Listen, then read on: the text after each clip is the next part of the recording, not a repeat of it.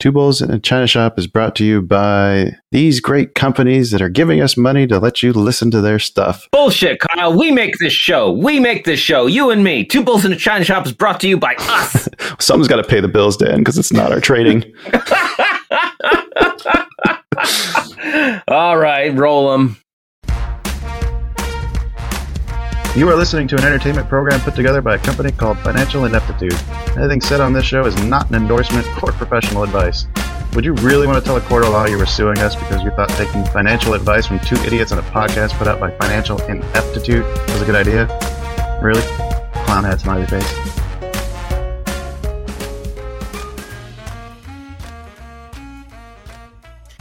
Well, hello and welcome, everyone. Welcome to the China Shop. You made it. I'm Shopkeeper Dan. With me, as always, is Kyle, creator of FinancialIneptitude.com. How you doing today, Kyle? Are you talking in slow motion? How are you doing, Kyle? It's not that obvious. It's just enough to where it kind of sounds like it's like when you listen to something at 1 1/4 speed for too long, and then you go listen to the real thing. Oh, it sounds off. Well, you know, I am still medicated post surgery, so maybe that's slowing me down. Yeah, I was wondering if maybe that was. We were joking about that when we recorded today's interview. Oh, yes. I was like, well, maybe that really is happening. Yeah. Well, I don't notice, but that's because my whole brain speed has been underclocked for the duration.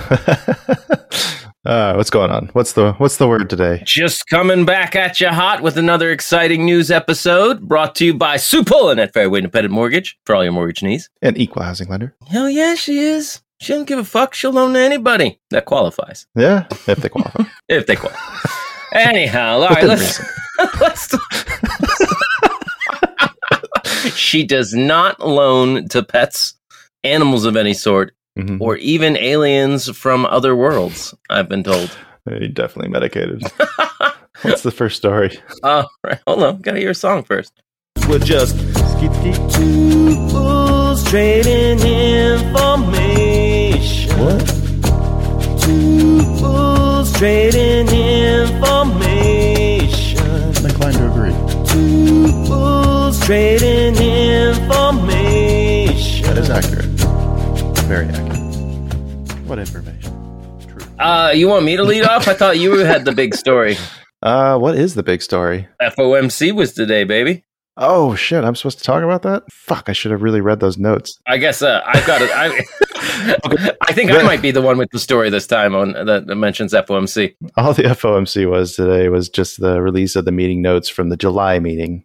Okay. So the only thing you're getting to do is really see the info that they were discussing at that time, like more than just like their statement that they prepare or the press conference they offer. I did read through it a little bit. I don't really know exactly what I'm looking at, but I didn't see anything in that report that looked extremely bullish. The idea that I came across was that they might be less aggressive than they were planning and do 50 bips instead of 75. Yeah, that's exactly right. The percentage chances of the 50 bip rate hike is now, I think, at 57%. I can't remember what it was before, but I want to say it was around like 40. I think we talked about after the first CPI numbers came out. Sounds about right. But like most of the stuff I was reading about in there talked about shrinking GDP, reduced consumer spending, inflation that's still elevated.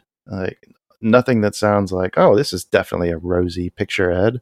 And yet the market moved up after the news. All they care about is how many bips is it going to be. Okay. Well, I mean, it moved up, but then moved back down. So it couldn't have been too great, right? Right. And that might actually be kind of more bearish if erase the entire move. The entire move was erased. Yes. Yeah. In fact, I was out away from the computer at a doctor's appointment, and I came back and looked at the chart and was like, "Man, I missed a great short today." Anyhow, I was reading a story about it. Also mentioned that we've had some bad earnings, and especially from Target, apparently. Yeah, Target was not great. A little bit of a miss. Yeah, they lost about 90% drop is what the headline here says. 90% plunge in second quarter, falling far short of expectations. Oh, yeah, I guess they missed the target on that one. The thing is, though, it's not. I don't think it's quite as bad as it sounds. They have been trying to. I think we talked about this before. They put everything on sale, like trying to liquidate or reduce their inventory. They built up too much. Yeah. So a lot of that, I think, was ate on this earnings report. Okay. Still, 90% though. 90% miss is astounding. Yeah, it's not good. But the CEO was saying that they're seeing an encouraging start to the back-to-school shopping season. So maybe they're doing something similar like Walmart, where Walmart's like, hey, earnings are going to suck.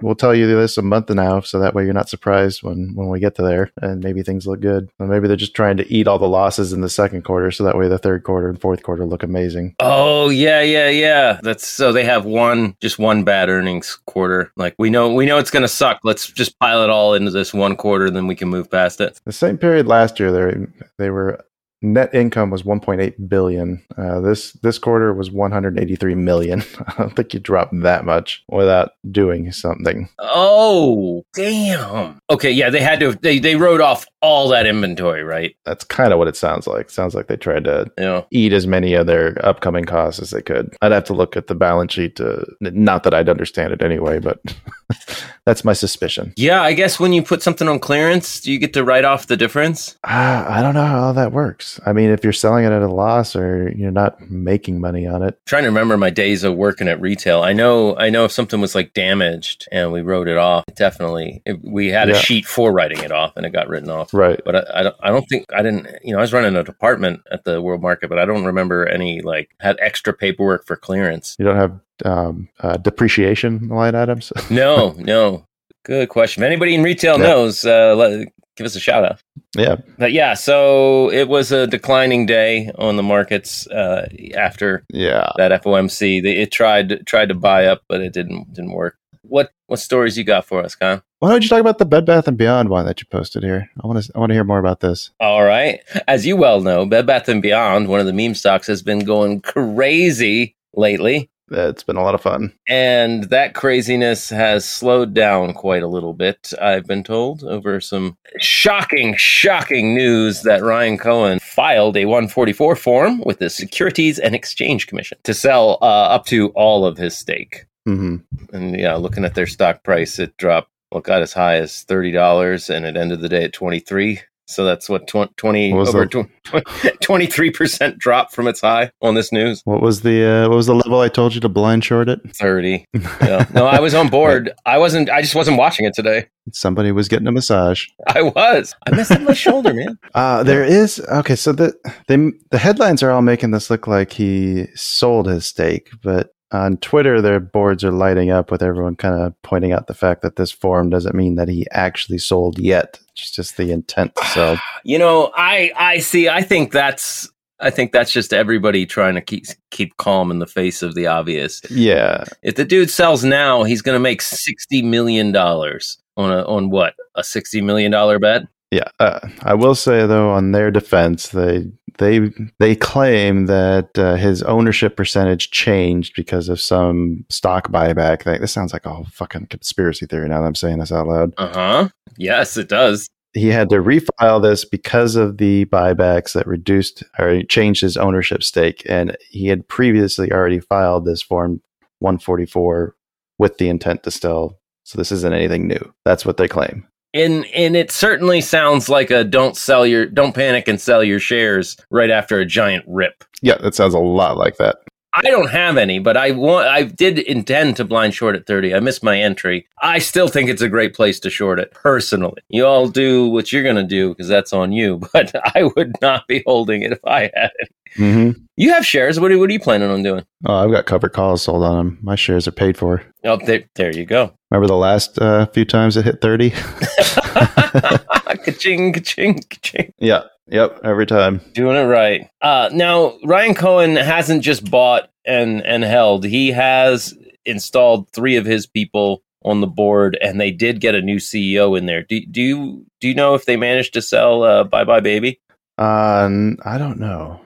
There was a lot of stuff in their latest earnings report talking about some of the changes that they're trying to implement, but I don't remember seeing that being part of it yet. Yeah, that was part of his open letter. Yeah. Yeah, I guess as of June 2022, They're still trying to sell it. Yeah. Yeah. So, I mean, the timing of it to me also, I mean, not only would he make some money because of this latest push, right, but it looks like the changes he wanted to make haven't been going through, even with his people. So I think he's about to sell, and I would consider it wise if I had shares to get out before him, especially on a big rip. Take some profit. Not advice. I'm just talking about what I would do with my share. That I will be. I am comfortable saying get paid. Yeah, get paid. Pay yourself. If not now, when? Yeah. No, when? Yeah, I mean, what? Like at the beginning of the week, it was at $12, $13. Come on, right? It's at $23. Anyhow, all right. What else you got, Kyle? What else do I got? Remember what you're talking about a couple days ago with the sounded like we were being held hostage as retail traders. Like the bottom's not in unless you guys sell. Oh, yeah. I remember that. Yeah. So there's a new Fidelity study that saw that caught my eye. I just wanted to bring it up because it tied back in nicely with that. It says retirement accounts are taking a hit from inflation, but the study shows that people aren't selling. Most investors are still committed for the long haul despite the unease over this volatility. If everybody in the retail just gets together and just buys, it sounds like we got them, Dan. I think we found the hack. We just have to convince 300 million people to not sell. Well, I mean, how many listeners does this podcast have? About 100 million? So everybody tell two people. That's rounding up. Rounding up to the nearest 100 million.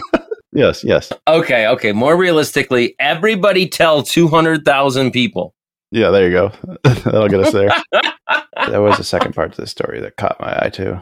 Mostly it was just because it tied in nicely with what you were saying last week. But at the very end, it says it's even for people nearing retirement, it's important that your savings may have to last 15, 20, 25 years after you retire. So you want to continue to take a long-term approach and not make changes based on short-term market swings. Yeah. That sounds like somebody trying to calm somebody and not bottom the market out. Who wrote this?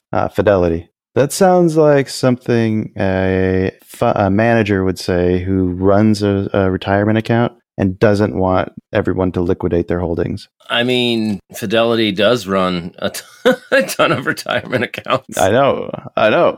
They're one of the big players. So ever since we started the show, I can't look at any statement from anybody without looking at what do they want? What do they want out of this? What's in it for you? Yeah. What's your motive? It's not to help me. Yeah. That would be crazy.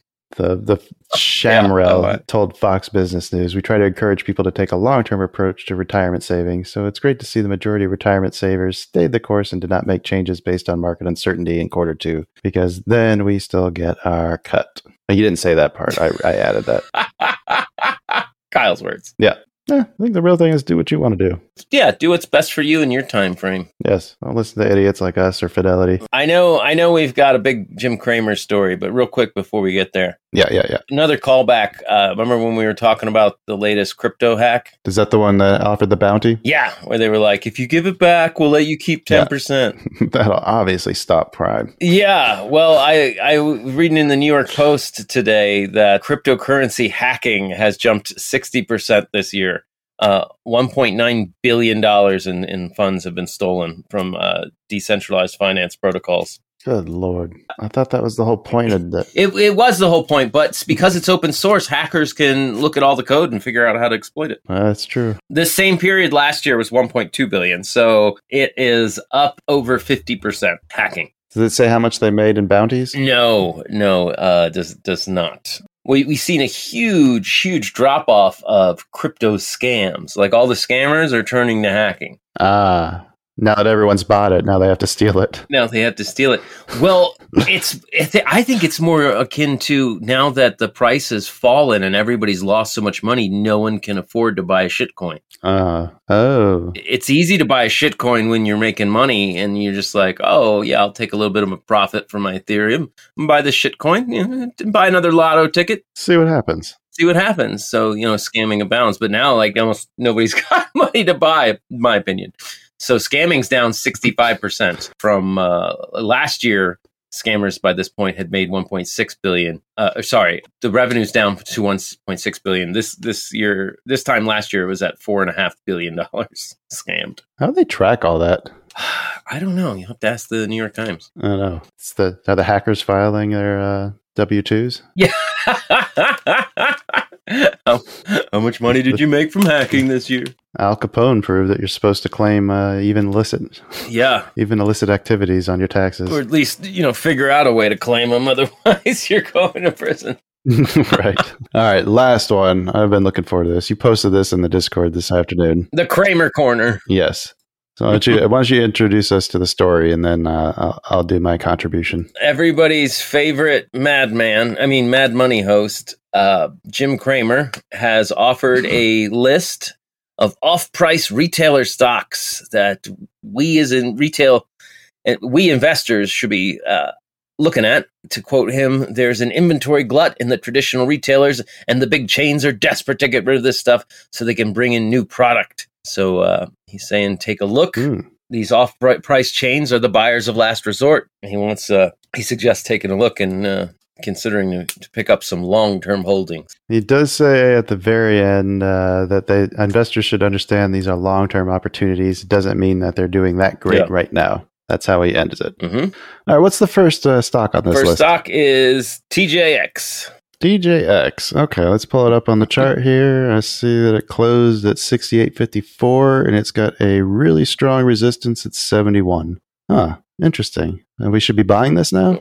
You should be eyeing to buy. What's the next one? Burlington Stores. Burlington Stores closed at 170. Let's see. Extremely strong resistance at 178.48. Interesting. And we should be buying this right before this resistance? Yeah. Pick it up long term, buy it and hold it. Ross Stores. Not quite a double top, but just filled a gap into resistance. And also coming right into its 200-day moving average. Seems like a great spot to buy. Last one. Sorry. Ollie's Bargain Outlet Holdings. This one's got a little more room at least. It's trading at 64. It's right in between two resistances and supports, one at 55 and one at 75. This one's maybe better, but kind of feels like he's trying to get the last push to get to these resistance points, so that way institutions can unload all their shit. I know I posted the story in our Discord and said if anybody wants to look at some short ideas, here's Kramer's got a list for us. Long term, these probably aren't bad stocks. Just every time he recommends something, it's always at the worst time, it seems like. Right, because I don't watch Mad Money. I honestly couldn't tell you who does, but I'm certain not everybody watching Mad Money is going to be really up on technical analysis. And I'm sure there are plenty of people that are like, oh, well, he said it, so I'll just put in the buy order. And that's an awful thing to do. Right. Awful thing to do. You got to do your own analysis. Put in the buy order if you truly believe in the fundamentals, but at least do yourself a favor and cost average in. Yep. Like if you really want these long term, like that's any long term holding, from what I understand and what we've been told by the professionals, like dollar cost average in. Yeah, and sit on it for 20 years. Sit on it, yeah. Not advice. It's an interesting theme, though, huh? Everything's coming right up onto an important support. Yeah. Oh, Kramer, you're the worst. We got anything else, or we covered all? Anyhow, now we're going extra long. But we're allowed to, because we do whatever the fuck we want. All right. Well. Oh, all right. Well, thanks for sticking around to the end, folks. That's going to be the news today. Do whatever you want. Do whatever you want. We'll be back at you real soon with whatever we want. With a weekend episode. It's a salty episode. And until then, happy trades. Goodbye.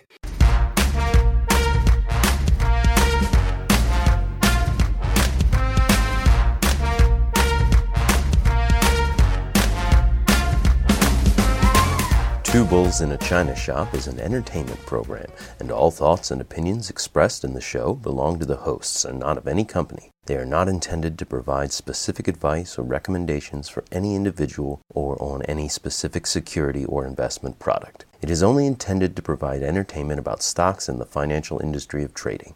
If you make trades based on what you hear in this show, you assume all risks for those trades.